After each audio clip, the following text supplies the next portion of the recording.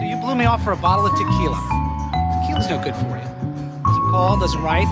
It's not nearly as much fun to wake up to. Hi, I am Tamsin. And I'm Ayla. And welcome to Scalpels and Tequila. Today's episode, we will be discussing Season 1, Episode 2, The First Cut is the Deepest. On this episode, Meredith decides to stay in her mother's house, so she starts the hunt for a housemate. We follow with the case of a rape victim in the hospital who has bitten off the penis of her attacker. Meredith and George find calm and solace away from their intern life by looking at newborn babies in the nursery. Meredith has a disagreement with a nursery intern. Alex joins Dr. Bailey's team and is forced to work with Christina. Izzy breaks the rules to help a patient and overcome a language barrier. Derek and Bert clash over who should be the next chief. So this episode as well, we get a bit of a hint as to what this episode's theme is in Meredith's opening monologue. She's talking all about lines, the line separating you from the people you work with. It's all about drawing lines in the sand and praying like hell no one crosses them. It's all about lines. She also says, life is messy. That's how we're made. So you can waste your life drawing lines or you can live your life crossing them. But there are some lines that are way too dangerous to cross. But here's what I know. If you're willing to take the chance, the view from the other side is spectacular. And I think it really sums up what this episode is about because we have so many lines. We have the crossing the line with her relationship, if she sleeps with her boss or not. We have crossing this line between workmates and housemates. Yep. This episode really sets up Meredith's character as being a bit of a rebel. It does, and how she is unafraid to break rules if it's for, I guess, the greater good in a way. What she believes to be the greater good. Yeah, that's a better way to put it because it's definitely what she believes. So this episode begins with everyone sort of arriving at the hospital. Yeah, and you get a little bit of a glimpse into some of these characters as well. I love Christina on the motorbike. Yep, and George is set up as a fumbling idiot again. Izzy is very established as the hot one. The elevator doors open and it's full of these guys just gawking at her. Just gawking at her because she's model doctor. Yes. And Meredith is trying to find a housemate. So she puts up a notice board in the communal change rooms, the unisex change rooms, but kind of hates everybody. Has absolutely no interest. And George and Izzy make it very clear they would be happy to live with her, but that's her drawing a line at the start of this episode, and she says, no, we can't work together and live together. It's too much. Which then... This isn't RuPaul's best friend race. Yeah, Meredith has definitely set herself up as having the intention of not making friends here, being committed to the work and not socializing. But I think she goes on to realize that having a support network is incredibly important. Yeah. So we also see Meredith put her shoes on, which are these really ugly leopard print flats. I'm going to defend this because 2005 was a time Misha Barton had brought the ballerina flats to popularity, and since then we have not stopped wearing cardboard shoes. You're only defending them because you had them.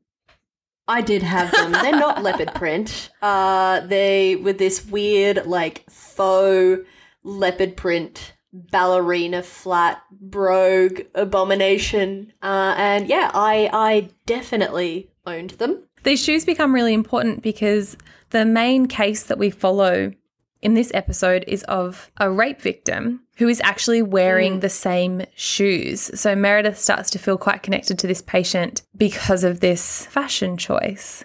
It's pretty special that this show is able to add humour to this story because it's such a harrowing storyline, this rape victim that comes in, is beaten almost to death. She's in really bad shape.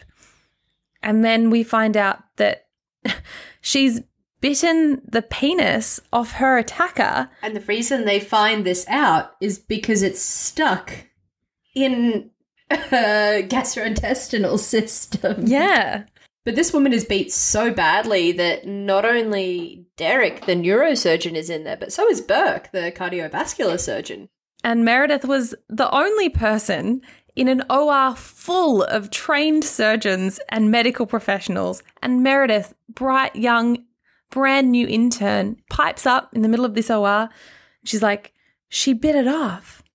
That's his penis. And everyone is shocked. And I find it hilarious that she is the only person in that room to realize that that's what it was. I didn't even clock that, but you are so right. There were so many people in that surgery. Mm-hmm. And Burke holds it up and he's like, what is this? What is this? Yeah. Oh, and just does the classic man with a box of tampons. Ugh. Totally. It's like, oh, I don't want to hold it because people will think I'm gay. Right? Oh, the fragile masculinity explains a lot. Uh-huh. Shit, that's... Oh, it's laughable. And then it almost feels also as well like, oh, this young girl, she must know a lot about sex. She must be really sexual because she knows what a penis looks like. She is a doctor. Yep. They are all medical professionals. They should all be able to identify that. Anyway, that blows my mind every time. It's But absolutely yes, ridiculous. She is the one who identifies it, so she has to carry it around for the rest of the episode in a box. In like a little heat-proof lunchbox with a handle. It's like a little esky. Because according to the police, it has to stay in the possession of the person that found it until it's picked up. But yeah, in this episode, we do get our first look at what the elevators will soon become. The elevator is basically its own character in this whole series. I kind of hate how the inside of the elevators have changed over the years. Also, why aren't there more notices? Every time you go to a hospital, the elevators are plastered with notices. These ones are not. No. I mean, they get plastered with things over the years, different things. Derek's face, pictures of Izzy. Fluids. All sorts of things. So Meredith walks into the elevator to see Derek standing there. And Derek just starts up a conversation about his one true love, the ferry boats. He loves them. He loves them. And Meredith again sets a boundary. She does. And says that she's going to draw a line, to which Derek quips, do you want a marker? And then the sexual tension of the elevator is too much and they make out. Mm-hmm. And she drops all of her paper everywhere. And that sort of, sets the standard of what happens in elevators at Grey Sloan from then on. Mm-hmm. Elevators are, I was reading an article or just a little fact tidbit recently that humans are inherently very, very uncomfortable with being in confined spaces with other humans, which is why elevators are one of the most uncomfortable places. No one talks, no one makes eye contact, you take up as little space as possible, which I think is really odd that they choose to make elevators that place. I think it's the privacy aspect. I think there's so many people in the hospital and there's so much going on and there's beeping and people running, and I think it's almost they step into the elevator, those doors shut, and it's its own little world. And it's just those two people and it's silent. Well, there might be elevator music, but for us it's silent. And it's just a short period of time where you can't go anywhere. You're stuck because this elevator's moving. And I think that heightens all of this awareness of if there's one other person in there, you are very aware. You're aware of your own breathing, of the way that you're standing. You're aware of everything. And I think it works really well for it to become a place where sexual tension is rife. Mm-hmm. And Christina and George are put on the code team for this episode. So if you don't know what the code team is, basically... just George. Well, no, it's originally Christina as well. And then Christina chooses to leave George to it, which basically means that he thinks he's going to be saving people all day, but his job is to be the one who responds to every code, and it's just another really demoralizing day for George, just trying with all of his heart to save people, and I think by the end of the episode he didn't save a single one. No, it is really sad. And then we learn that George and Meredith have a place they go where they need a little pick-me-up, where they can feel a little bit happy, where they feel a sense of calm. And it's up in the nursery looking at the babies, which is really strange Meredith behaviour, I think, but it is really nice. Yeah, and Meredith spots that one of the babies is kind of turning blue. So she sneaks in and checks on the baby. Yeah, and this is another line. This is another line that she's crossing. This is not her patient. This is not her jurisdiction. Yeah, she's not allowed in that area whatsoever. And this nurse pulls this out on her. She's like, you will get fired for this. You are not allowed to be here. But Meredith does what she does, and she fights with this OBG intern about a child that she's not doing enough to save it. So then while that's happening, we also have one of my favourite little montages of Christina and Alex, whose their job is to go around to all the patients giving out lab results. Basically just can be discharged because they're fine. Their lab results have come back clear. They're not sick anymore. They don't have to have surgery. And for these two characters who all they want to do is get into the OR and cut people and do medicine, telling people that they're fine is not their favourite thing to do. And the family members keep trying to hug them. And this montage is hilarious. And it's just these two characters really trying not to be hugged over and over again. I really enjoy it. I think it's really cute. And it's, even though they're not in all the scenes together, there is a bit of bonding. And I think they realise that they have something in common.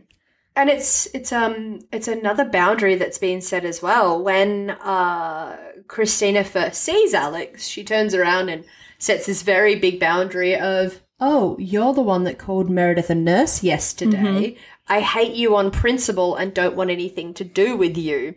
So she's set this like, we will not be friends. And then they end up just having this really cute like, I'm not getting a hug. You're going to be the one getting a hug. You're the soft female. And she's like, I'm Christina Yang. I am as sharp as they come. It's the first little instinct that maybe some people are going to become friends with Alex down the track.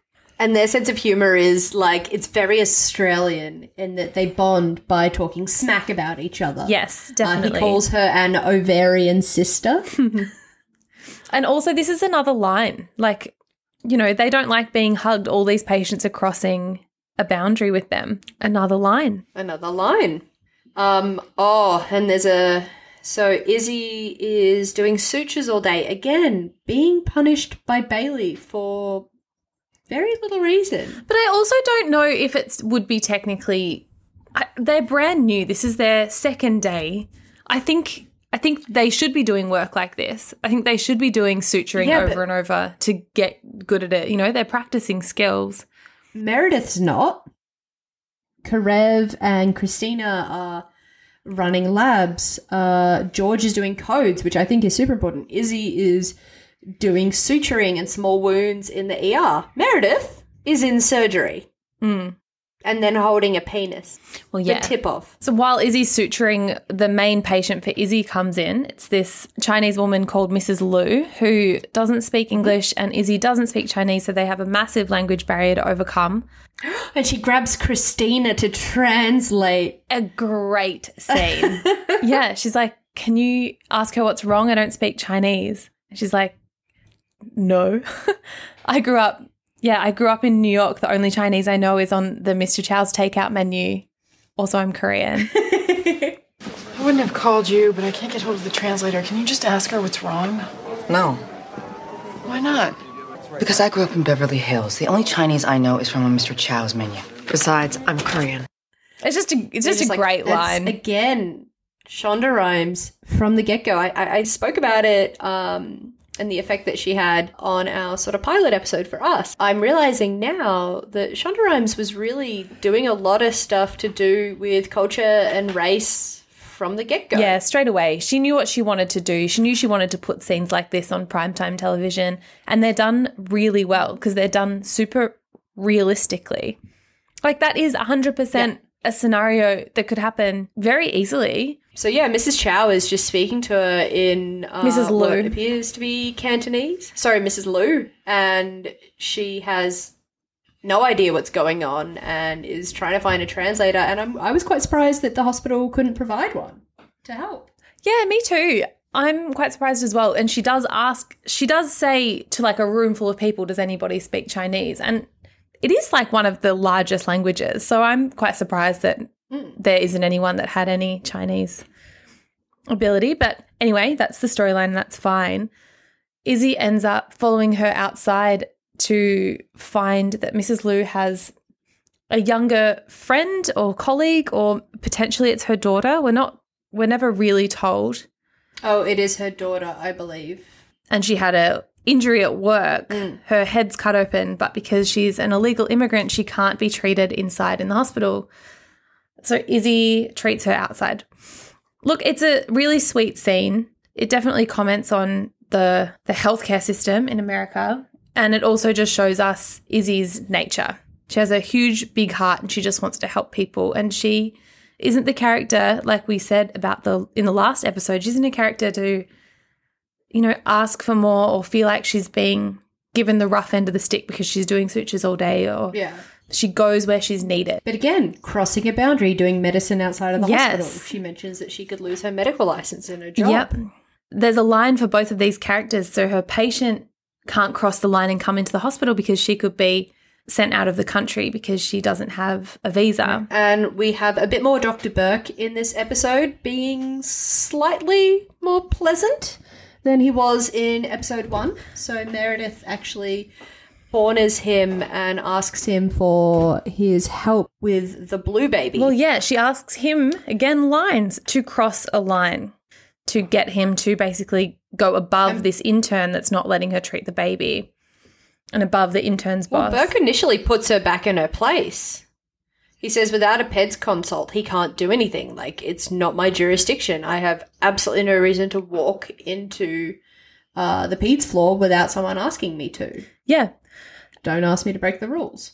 Well, the only reason why Burke ends up doing this is because the chief basically tells him he's not doing enough to be chief of surgery. He's like, you only do exactly what's asked. You never stay late. You never do more than you need to do. The only reason why Burke goes and helps the baby and goes and helps Meredith is for completely selfish reasons. And that, I think, is the core of Burke's character. Using other people for his own gains is all he does. And he's quite cantankerous that Derek's been brought in, because he finds out Derek and him have this very offhanded, avoiding the subject banter, where it basically comes out that the reason that Derek's been in Seattle Grace is to take the next step of his career, and that Weber has asked him or offered him potential to be the chief of medicine. Burke finds this out and cracks the sads with Weber, and Weber just blows it off saying, oh, he's an old student of mine. We needed someone in neuro. The position is not ever been promised to you. Certainly you're on the cards, but it doesn't mean you're not going to have some competition. But again, he is crossing a line and crossing a boundary by yelling at his superior. Exactly. We see a very sweet side of Derek where he stays with the rape victim overnight, and Meredith kind of, I think, falls in love with him a little bit in this moment. She sees that he's just been waiting with her because she has no family and no friends. And Derek, we learn a little about Derek's family, and he says, I have 4 sisters and they would all be here if this was me. So he wants to kind of act like... Yeah, so then Meredith and Christina are having a chat about sort of everything that happened the other day after their first day being an intern. And so they're having a chat in the lobby, and as they are, a truck just swerves into the parking lot, and out stumbles a man covered in blood from the waist down. Yes. And before we follow this guy, we hear for the first time Christina say McDreamy. Yes. Which is just becomes such an important little moment for the show. And then, yes, it all gets interrupted by a swerving truck and a man covered in blood. And he has no penis, and I wonder why. And then we get into the operating room. And I'm so glad, I am the most glad that this case is handed over to Dr. Bailey. Yes. So it is an operating room full of women, which I love. And Bailey takes this as a teaching moment because Meredith obviously has the penis on her and says, why can't we reattach this penis? And Meredith's like, well, it wasn't a clean cut and, it's been in a digestive tract. And Bailey, queen of my world, says, all right, ladies, let's just take a moment to grieve. Scalpel! No moment at all. No grieving. No grieving. Mm-hmm. And, when Derek, you can see how passionate he is about this just being so fucked up when he very, again, crossing boundaries, inappropriately wakes him up after surgery to tell him to rot in hell. This guy wakes up in handcuffs and is just told by Derek that he doesn't have a penis anymore, basically. I have good news and bad news. Dr. Bailey stopped your bleeding. The bad news is we're giving your penis to the cops. So speaking of Bailey's sense of humour, I think after Burke's chat with the chief, he's definitely been knocked down a few pegs. And this is where we see how much he respects Bailey, because Burke asks Bailey if he's too confident and says she has the next 30 seconds to say whatever she wants. And Bailey goes to town. Yeah, we really get to know Bailey in this moment. I love her. Because Bailey has a really bad habit later on of a little bit of telling people how to live their lives, but this is just pure Bailey. You asked for my opinion. Mm-hmm. You are going to get my opinion. And she just does not let it. She's like, you are cocky, you are condescending, you are egotistical. And he was like... She's like, I've got 20 seconds left, yeah. Bossy and pushy. You also have a God complex. You never think about anybody but your damn self. But I still have 22 more seconds. I'm not done. Yeah, that's brilliant. Everyone loves Bailey. That's kind of the end of the episode. And then you see them all leaving the hospital, and we just have to comment on the styling. I know it's the early thousands, but I just do not understand who is styling these interns. The early thousands is who is styling these interns. That is what we all looked like. But did we? Like, Meredith is young in this, and they've dressed her like she's 40. She's got a blue corduroy jacket and a dark green turtleneck top and then brown cord pants. Corduroy. Well, there was so much cords then, though. There was. And brown was a thing. Like, chocolatey and sort of like dirty tan was very much a colour palette. It's a lot. It is not flattering. None of them look good outside of the hospital. Yeah. Even Izzy's wearing like a green blazer. It wasn't necessarily the fashion that really got me this episode. Can we talk about how George has to be standing so close that he could lick your nose every time he talks to someone? I didn't even notice that. Especially Meredith. He stands so close to her. Like, he's constantly weaving in between people to be talking over her shoulder. And every time I'm watching it, I'm cowering away like, bro, take a step back. And I don't know if it's the COVID, but I'm pretty sure people don't stand that close. I wonder if it is just part of his character just to show he is socially awkward. Like, I feel like that's a character trait they do try and push with George, that he is, bumbly, socially awkward, kind of a directorial choice. I hope they're giving him breath mints all throughout this. Good actors have a toothbrush on set. Brush your teeth after you eat. Oh, I've just refound Listerine pocket strips. Oh my goodness, blast from the past. Yeah, they're really good for under a mask. They don't make your eyes water violently. So I just assume he's got a packet of those in his pocket. It's definitely the era for it. Absolutely. Well, it's just nice. This episode really wraps up with Meredith, undrawing her line in the sand with them a little bit. It's the start of her letting them in and being open to being friends with her fellow interns. And you really see that. They all walk out of the hospital. They're all smiling. Well, they're all smiling because Meredith has said, all right, fine, you can come and live with me. And this is where we sort of start to find out a little bit more about the characters. Like, I'm glad that we got to see a different side to Alex and a little bit more from Christina. We still don't know a lot about Izzy yet. A patient that she was fixing up the laceration on his hand does sort of hint towards, haven't I seen you somewhere before? Why do you look so familiar? Yes. And then we will get to that maybe even next episode. So, yeah, they're all starting to grow a little bit, and I still don't like Burke any more than I did last episode. That's fair. That is fair. He has no redeeming qualities yet. Yet, I think is the word. Thank you so much for joining us on Scalpels and Tequila for Season 1, Episode 2. We've enjoyed it as much as Meredith and George enjoy looking at babies. And as much as Derek likes ferry boats. Bye. Vagina. Sing it. Vagina.